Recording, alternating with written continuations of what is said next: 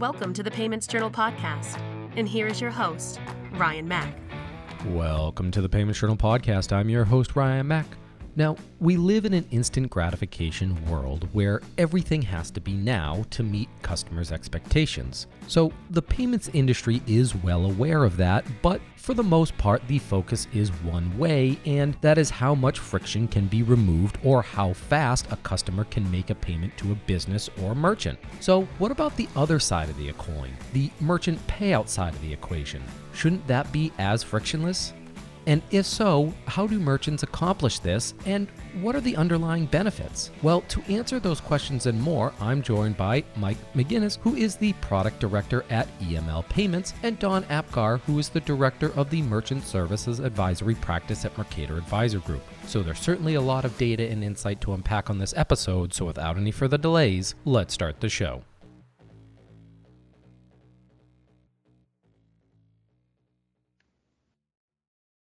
So Mike and Dawn, it's a pleasure to have you on this episode here. We're really going to be taking a deep dive or a look at certainly a very interesting topic within the payments industry, and one that I don't think that gets enough attention here, and that's really kind of focusing on merchant payouts here.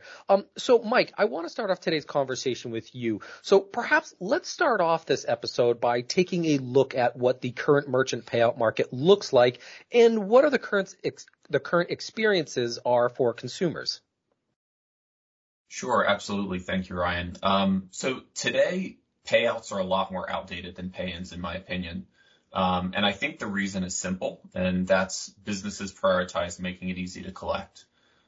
It's less obvious why it should be important to dispense as easily as you bring money in. And then I think across many industries, regardless of the type of merchant, a lot of companies default in many instances to the lowest common denominator. Sometimes that's check, sometimes that's cash, and sometimes it's both. So, and this works for most consumers, but I think it completely misaligns to the expectations across most demographics. It's too slow, takes a lot of thought and effort for the consumer, and it can create extra service costs and complaints for the payer, for the merchant. I mean, think about it as a consumer who hasn't waited for a check in the mail only to forget about it, only to call back in, figure out where it is. Maybe it's been lost. You have to have it reissued. It creates a lot of challenges, back office headaches, positive pay concerns, fraud, reissues, escheatment. On the other hand, if it's an over-the-counter type business, we've moved a lot away from cash, but cash is still pretty prominent in these over-the-counter situations. And then it creates theft and safety issues. This is, merchandise exchange, gaming and slot machines and kiosks, other types of kiosks. And then they have to worry about managing cash,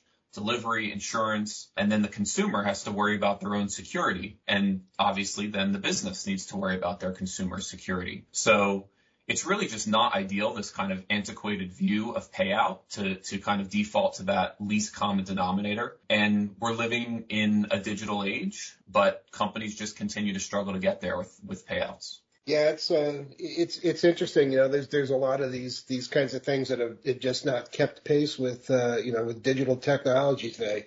I know in merchants, among other businesses, they're very, very conscious of, controls, making sure that disbursements are authorized, making sure that employees aren't stealing, blah, blah, blah. But with today's technology, those checks and balances are so much easier to automate than they were in the past. And I just think it's a question of bandwidth. The merchants haven't got around to looking at this yet, but you're 100% right. I think it's time. Yeah, I certainly do find it interesting that when you kind of look at it from a consumer's perspective here, I kind of take the view of like, okay, I was able to purchase this item from a particular merchant and that payment went through relatively quickly. Shouldn't then therefore the inverse of that be true as well too, or also from a rewards perspective? I think it's certainly when you kind of look at the gamification of things out there, as soon as I hit a particular milestone, like shouldn't I be delighted with either kind of a trophy thing or something of, hey, you've met this and here's your reward, and it's delivered to me instantly, and a really kind of part of that instant gratification. And I understand that, hey, that's kind of the mindset of an ideal world. So Mike, I'm hoping that maybe you can kind of break me into why is this then so complicated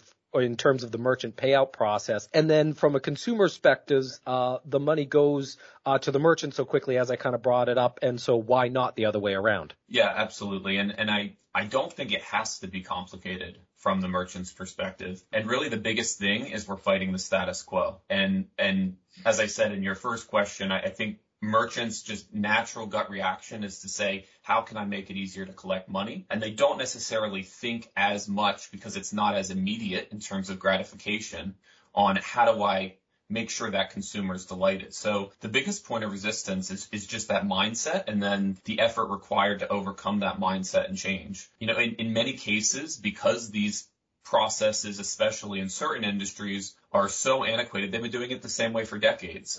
Insurance is a perfect example. I think insurance has done a good job with claims, but there's still work to be done. A lot of claims now are paid out in seconds. A lot of, the MasterCard Direct, Visa Direct, or MasterCard Send, Visa Direct, those rails have, really helped a lot of insurance claim payments, or at least those initial kind of payments get out faster. But then the refund process is still terrible. In insurance and lots of other industries, consumers rely on loans, other things, where it's still done by a check. And I don't know why it's still done that way, because businesses really should be as easy as it is for me to pay you with a Venmo. There's plenty of solutions out there, things we offer, things our competitors offer, that make it as easy as sending an email and a payment amount to get your payment out there. And then I think businesses are just also afraid in some instances. They look at check and cash as the default because it's universal, and it's always been universal. And the thing is that default and that mindset is shifting, because different demographics have different defaults in their mind. And while it might be kind of a on paper legal jargon that a check kind of guarantees a payment, it's not always easy as for someone to receive a check. So it just may not be the right way in the future. And then frankly, it could be logistical.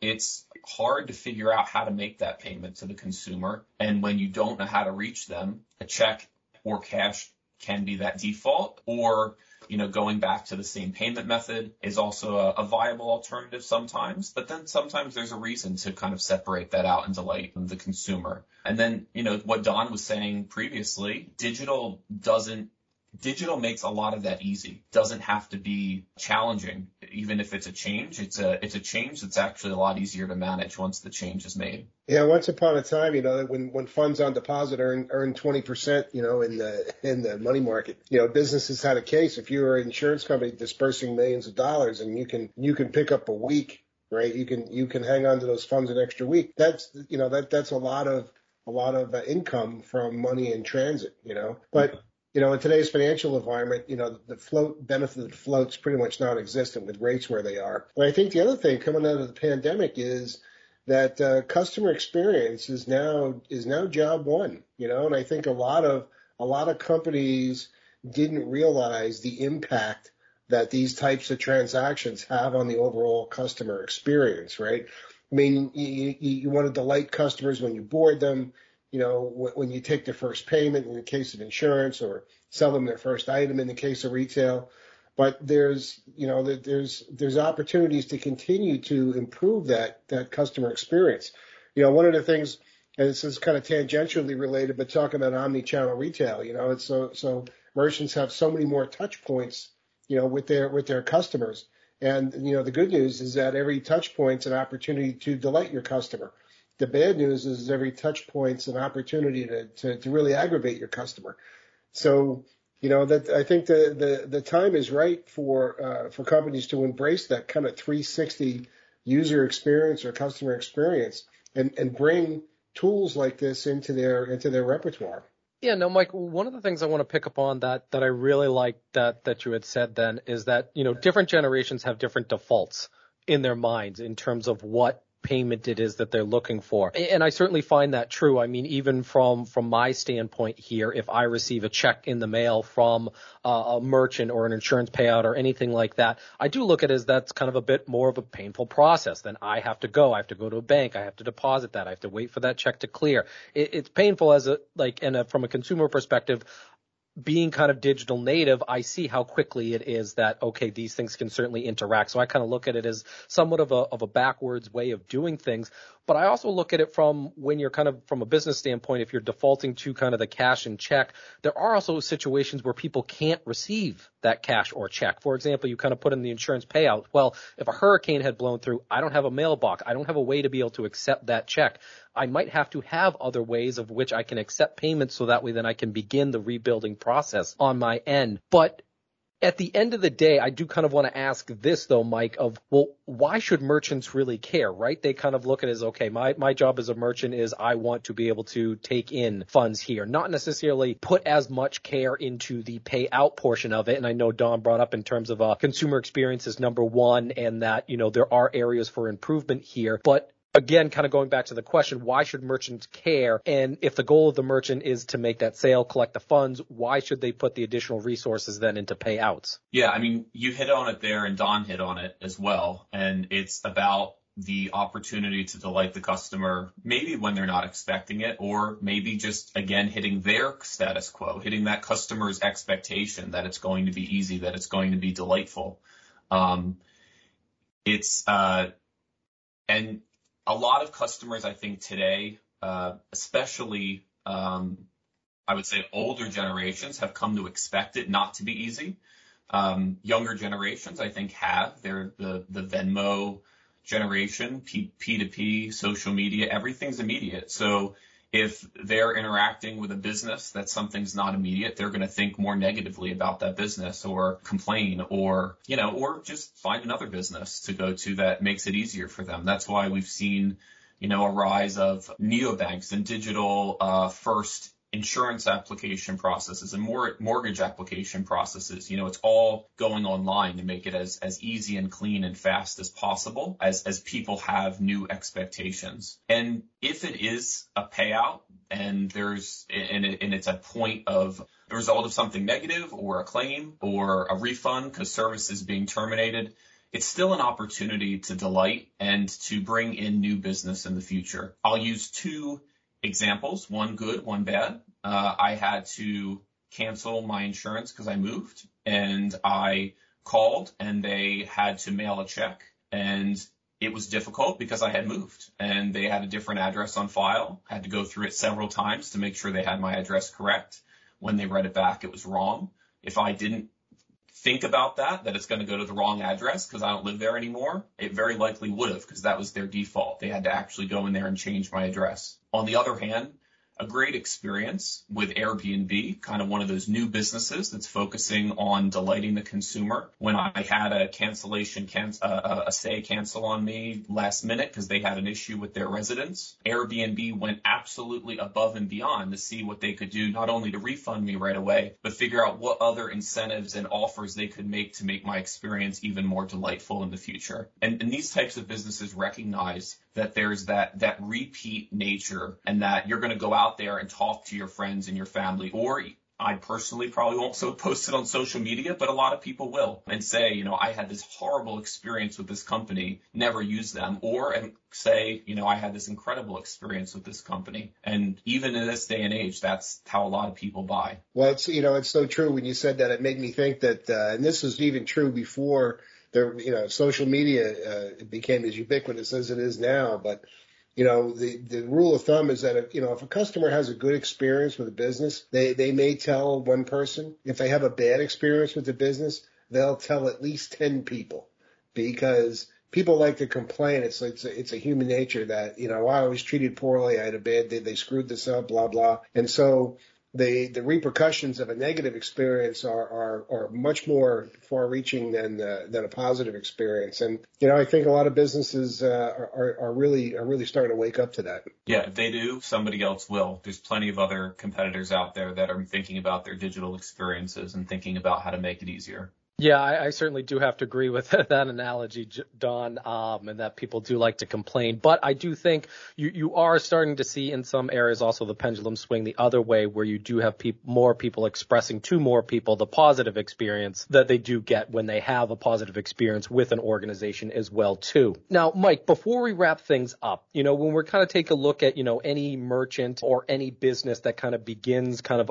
around setting out a new process here, and particularly around this payment journey here, I'd love to get from your perspective, what are some of the questions then that a merchant should be asking themselves as they're kind of moving forward in this payout journey? And then what are also some of those things that they should be on the lookout for of like, hey, this is what's going to set this company apart from this company, and that's why I should partner with this particular company on that because it's going to drive X, Y, Z. What are kind of your rules of thumb or things that you typically bring forward to merchants that they should be looking out for? Sure, absolutely. And the first thing is to be a little bit introspective as a business and figure out first, when's kind of the last time I looked at this? When's the last time I figured out what the actual experience is for a consumer in XYZ scenarios where I need to make a payment to them? And also then think about what are the different demographics and the people that I'm serving? Has that changed over time? What are their experiences like? Even if demographics haven't changed, then you can think about, well, should I be targeting new consumers? Is there the potential that what I'm doing today could be interfering with my ability to expand? And then in that vein, kind of thinking about, are those customers kind of in control of that experience, and are they speaking highly of it? Look on social media. A lot of companies don't do some basic stuff, which is figuring out how people are talking about them or talking to their consumers if people aren't talking to them. Silence isn't necessarily a good thing. And kind of the reason behind those introspective questions first, before you think about choosing a provider, is just you can't set it and forget it. Customers are changing the companies they work with all the time, just like they change their phone every year. Everybody's always looking for the next best, next easiest thing, and adaptation is really paramount. When it comes to really thinking about a provider, I would say the guiding principle is sort of how can I do this as easily as possible? I'm sure if you haven't changed your payout process in a long time, there's probably a reason why you haven't, and it may be the force of doing nothing, and it's easier. So it's how do I do it as easily as possible, whether that's from a front office perspective, back office, or both. So that means a couple basic things are important. One is that it's simple to set up and easy to manage. It offers choice to consumers. It doesn't need to be every choice under the sun, but you want to think about who your consumers are, what access they have to debit cards, bank accounts, different channels to receive those funds. Is there a need to have a branded experience? Is there a win-back opportunity? Or even if not, you may want to incorporate your brand into that payment somehow. Instantaneous delivery options, I think, are very important. The reason I say that is not just because the world is instant, but it creates a sort of one-call resolution mentality if you think about it from a service center or in an app. When things can be instant, it's very easy for the consumer to tie the positive experience into that interaction with your business. As soon as things become decoupled, we're all very scattered in this day and age. We forget that there's a connection point, and we may forget that it was a delightful experience because it was so easy behind the scenes. So I think that's another advantage of instant. And then, of course, when all those things come together, you just want to look at it overall and saying, is this solving some of the challenges we had, and is this creating a great customer experience? Yeah, it's really, it's really an extension of the great resignation, after the pandemic. There's so many people had a cause to kind of stop and pause and re-examine what's important in life. And, just like people are saying, hey, I'm not going to work at this crappy job anymore. And they say, I'm not going to tolerate this substandard service. If I don't have a good experience, I'm just going to go somewhere else, whether it's my insurance or my shopping or, whatever it is. So I think, if there was a good time to look at this for businesses that have this need for this kind of a thing, I think the time is right now. Excellent. Well, I think we'll end it on that note there. So, Mike, Dawn, thank you so much for taking the time today for speaking to me about merchant payouts, and I hope to have you both back on the podcast real soon. Thanks, Ryan. Thanks, Mike. Thank you, Dawn.